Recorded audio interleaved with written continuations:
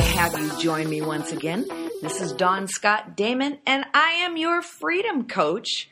We are women helping women live full, fierce, and free lives, and you're listening to the Freedom Girls Sisterhood. Hey, I'm excited today. I have the sisterhood in the house with me again today, and this time the sister joining me is Cindy Batchelor. And Cindy is not only an amazing associate and minister who helps me in the work of the ministry, but she's a mom and a sister, a daughter, and a grandma. And just you are a woman, Cindy, who has been used of God in so many ways. And I'm excited to get into your story today and hear a little bit about your testimony. But before we get into all that, everybody, this is Cindy. Cindy, this is everybody. Well, hello. Great to have you here today. Thank you. Thank you for having me. You bet. Mm-hmm. So we were talking last week. I was doing a show with a young woman. Her name was Gretchen, and Gretchen found herself in a very abusive situation. And after that, you gave me part of your testimony, and that was not that you yourself experienced abuse, but someone you love very much. Mm-hmm. And so you're no stranger to the issues that women face. You're no stranger to the pain that women experience and feel, and some heartbreak. And so tell us a little bit about yourself before we get into that. But then we're going to talk about your story and how you tried and helped to rescue someone from a difficult situation. Tell us a little bit about yourself. Okay. Well, like she said, like Dawn said, I am a mom of two, and I have 6 grandchildren. I have teenagers, big ones, and then I have little ones. And our son, he started first, and our daughter, she started a little later in life. But I've been involved with a variety of things over the years, and helping start some nonprofits between Christian schools, and also with our House of Prayer that was up in Indian River, Michigan. Tell us a little bit about the House of Prayer. I'm always intrigued by your work there. Yeah. You did a ton. Yes. I was executive director for 8 years. How it began was that the Lord told me that Sheboygan County was mine. And I go, oh, Father, that's awful big for this little girl. And he says, go to the city gates. So I went to the Methodist church that was there in this little church on the hill. And I said, could we have prayer here? And so we began having prayer for noon time with a bunch of ladies. And then a little later, the church had moved out of it, and a youth group had taken it over, and God told me to go back again. And so I did, and we took over the building eventually. 3 years later, they sold the building to us for $10. Oh, my goodness. 6,000 square foot building with 2.5 acres of commercial property. And so we held all sorts of conferences, plus we held prayer meetings for the community. And we had a variety of people on our worship team from 5 different churches sometimes. And it was a great experience to just go before the Lord in worship and prayer. Yes, how beautiful. Every week. So, wow. Yes. That sounds so powerful. I just would love the opportunity to be in a culture and a ministry where you can just go before the Lord and pray. And now when I say that, you think everything would be beautiful and that everyone would get along. But I bet Satan didn't really like that very much, did he? Yeah, there were some challenges along the way, of course, with board members more than anything. Challenges that I had to face, but through that even I said, Lord, teach me. Don't let me do those things to others. Yeah. Always examining my heart to see if there was something I had done or whatever, but still knowing that the Lord can teach you something out of every circumstance. Absolutely.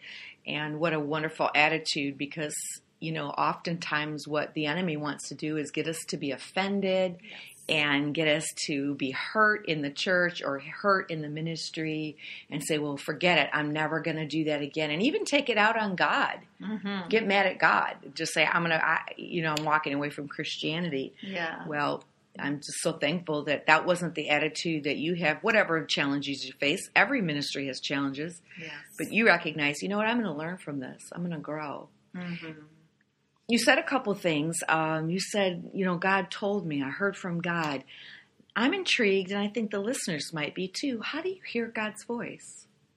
It's not audible, right? No, it's like a knowing, but sometimes it just sounds like it is a word. And you know that it wasn't you because it was too smart. And so you say, that must be God speaking to you. And so then you examine it. Of course, the Word of God comes along and it confirms it. Sometimes you'll have someone else speak something to you and it confirms what the Lord has already been saying to you. I think prophecy is that. It's supposed to be confirmation, not so much as direction. And so, but I just had this feeling inside of me as I spent time before the Lord in prayer that He was giving me things to do. And these were the items He wanted me to do, and this is how He wanted me to go about it because I was fully dependent on Him. Yes. I just felt like, who am I? I'm just little Cindy Batchelor. What do I know other than I said yes? And when I said yes, He says, okay, I've got something for you to do. Beautiful. So you just said yes to God. Here I am, God. I'm saying yes to you. And then you took steps of faith. Yes. You followed through. Yes. And as I said about the house of prayer, when I went to the church to ask them if we could even start prayer there at noon, I was hearing from other people, and the things that the Lord was saying, go to the city gates. I found out the church was called the Gate Church at one time. Oh, my goodness. It's on Gatewood Ave. And so there was just all that kind of confirmation that made me know and know and know it was God. Yeah. And that I wanted to still follow His direction because I knew I could botch it up if I didn't. Well, we're still human. That's just so exciting. If there's anyone listening right now and you're hearing that, I hope it's transmitting and igniting faith inside of you. To take God at His word, to trust that you're hearing His voice. Watch how He'll confirm it. Take a step of faith and see what God will do. Yes. And His voice becomes louder than that little whisper that says, who am I? I'm nothing. I'm just little old me. Right. You're everything because you have the Spirit of God living inside of you. Yes.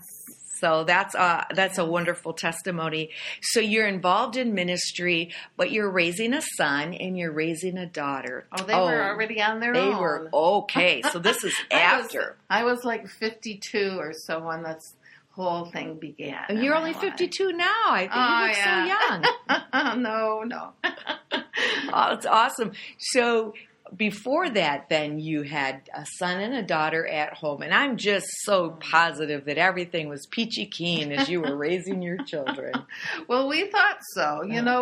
We did everything by the rule book, by the Christian rule book. You put them in Christian school. You prayed with them. You sang with them. You did all sorts of things with them.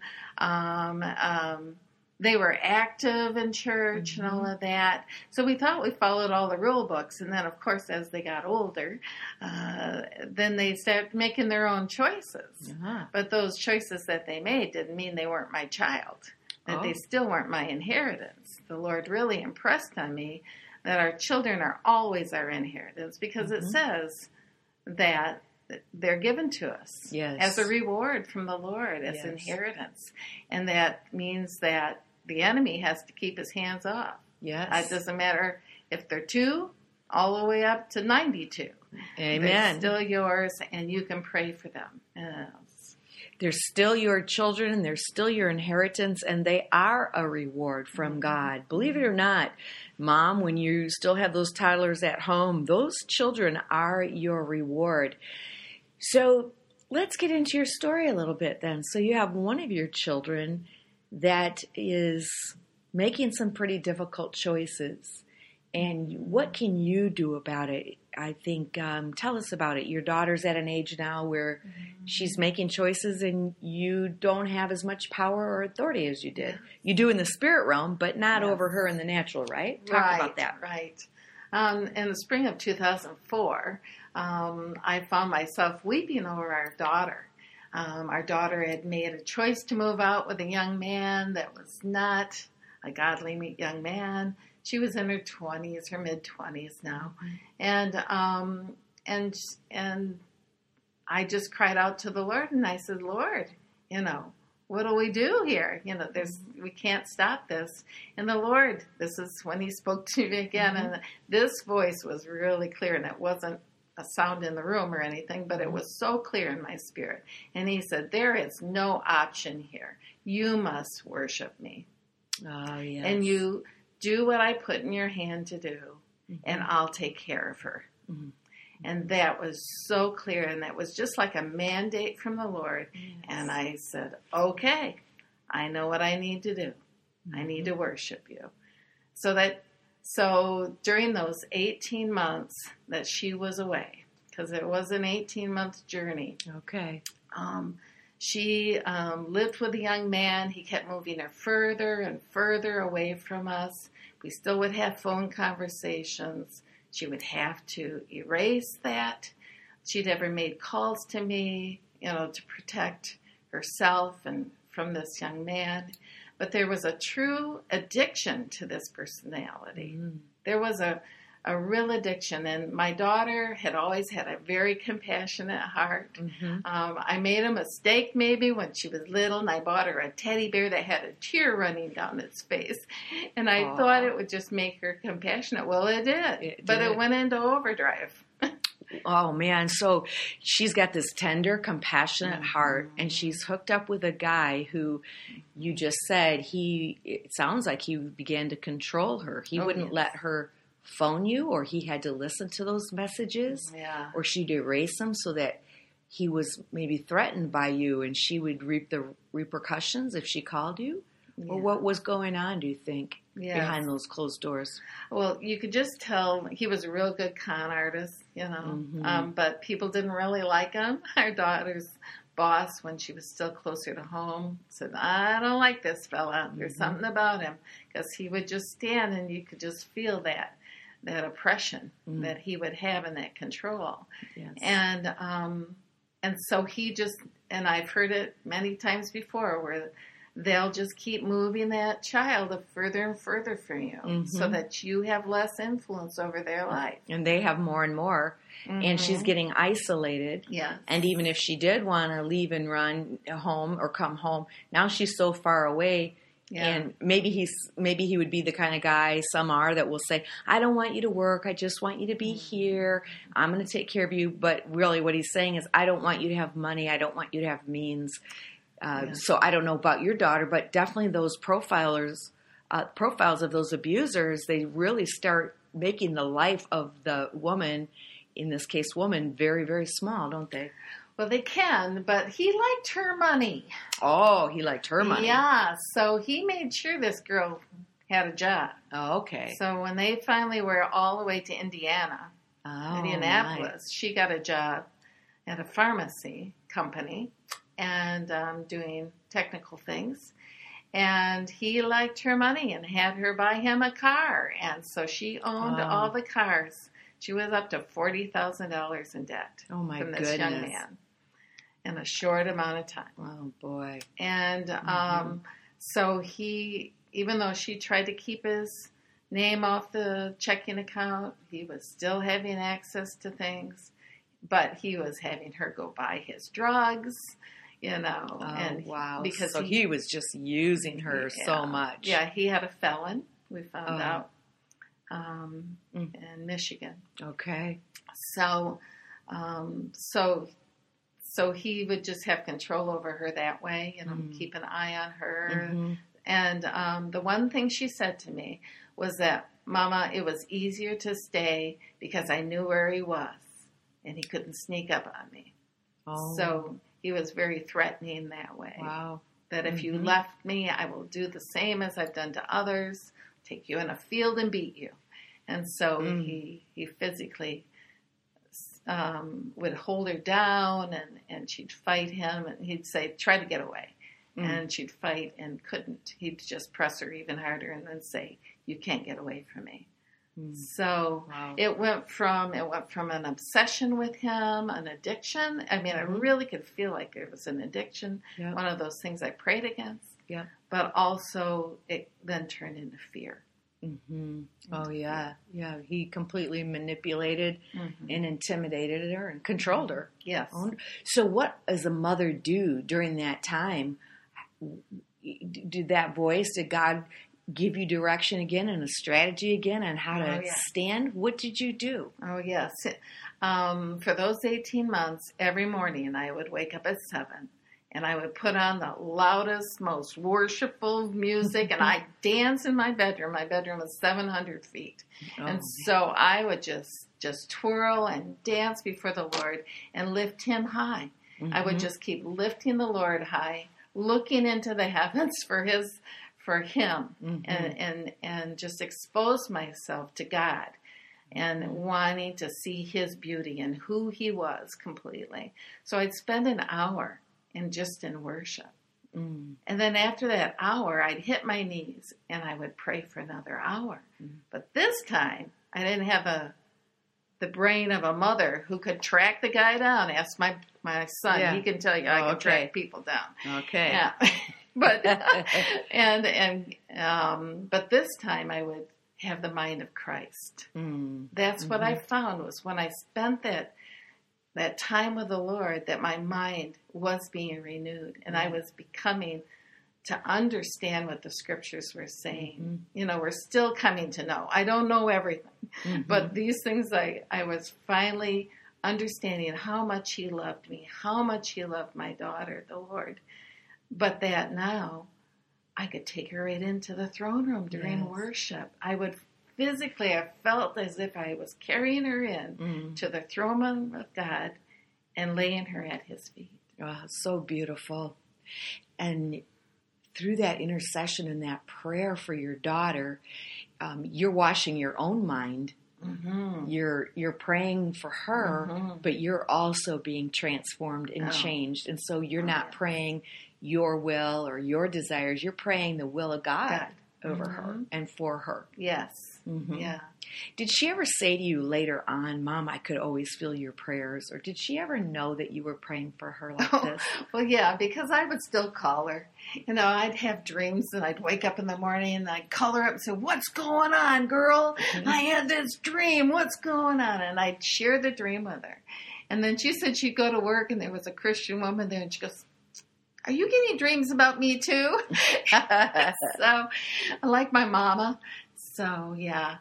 So there were those kinds of things that would happen, and I would still keep in contact with her phone-wise.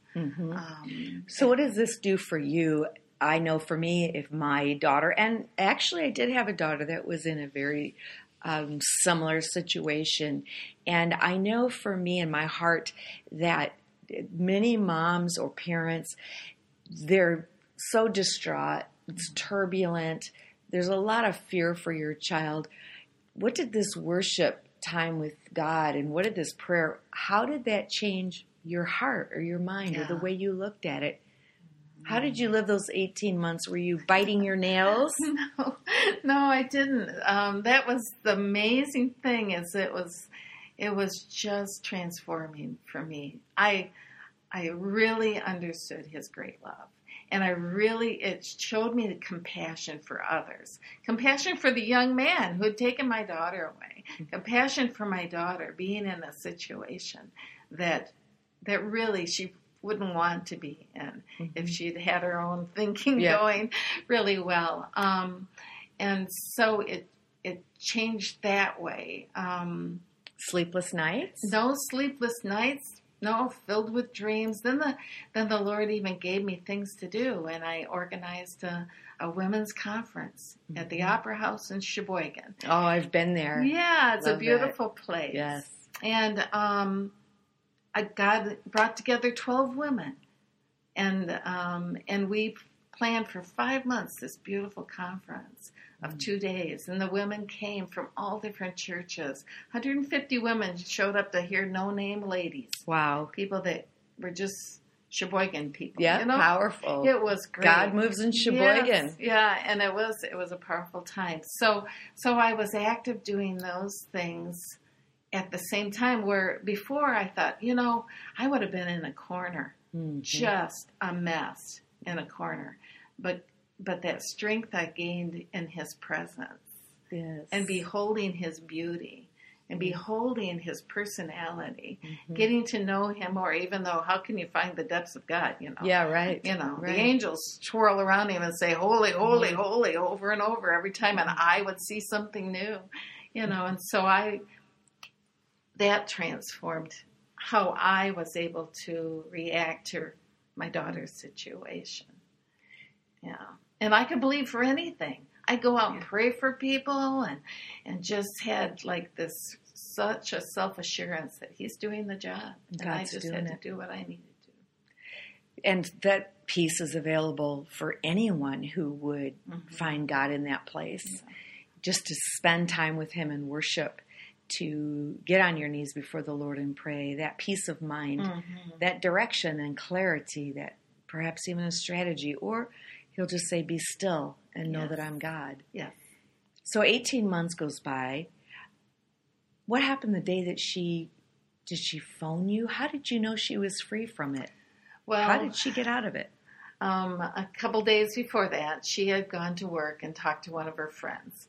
And she told the young lady, she says, there's a gun in the house and I wished it was over. Oh, wow. So she said... That's pretty serious. Her friend said, we're going to kidnap you this weekend, girl. And she said, call my dad. Ask my dad to come and bring my uncle. Well, our son heard this was going to go on. And he said, I'm going. This is the son who was still in the Mormon church at the time. Okay. And he says, I'm going to go with my dad to get my sister. So to rescue. That's right. So the two of them went. And the first thing they did when they got there, he gathered his sister and his dad together. And they said, let's pray. And they prayed together, the three of them. And I sat at home with my mom in her living room. My mom lives with us. And it was like it was an emergency room, waiting room for the time. So my mom and I sat there waiting. And every hour we had a phone call.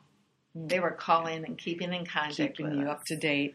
And we were praying a lot because our daughter had to go back to the apartment building with the police and sit in the office while my son and my husband went to the apartment with a policeman to claim all of her things as much as they could find.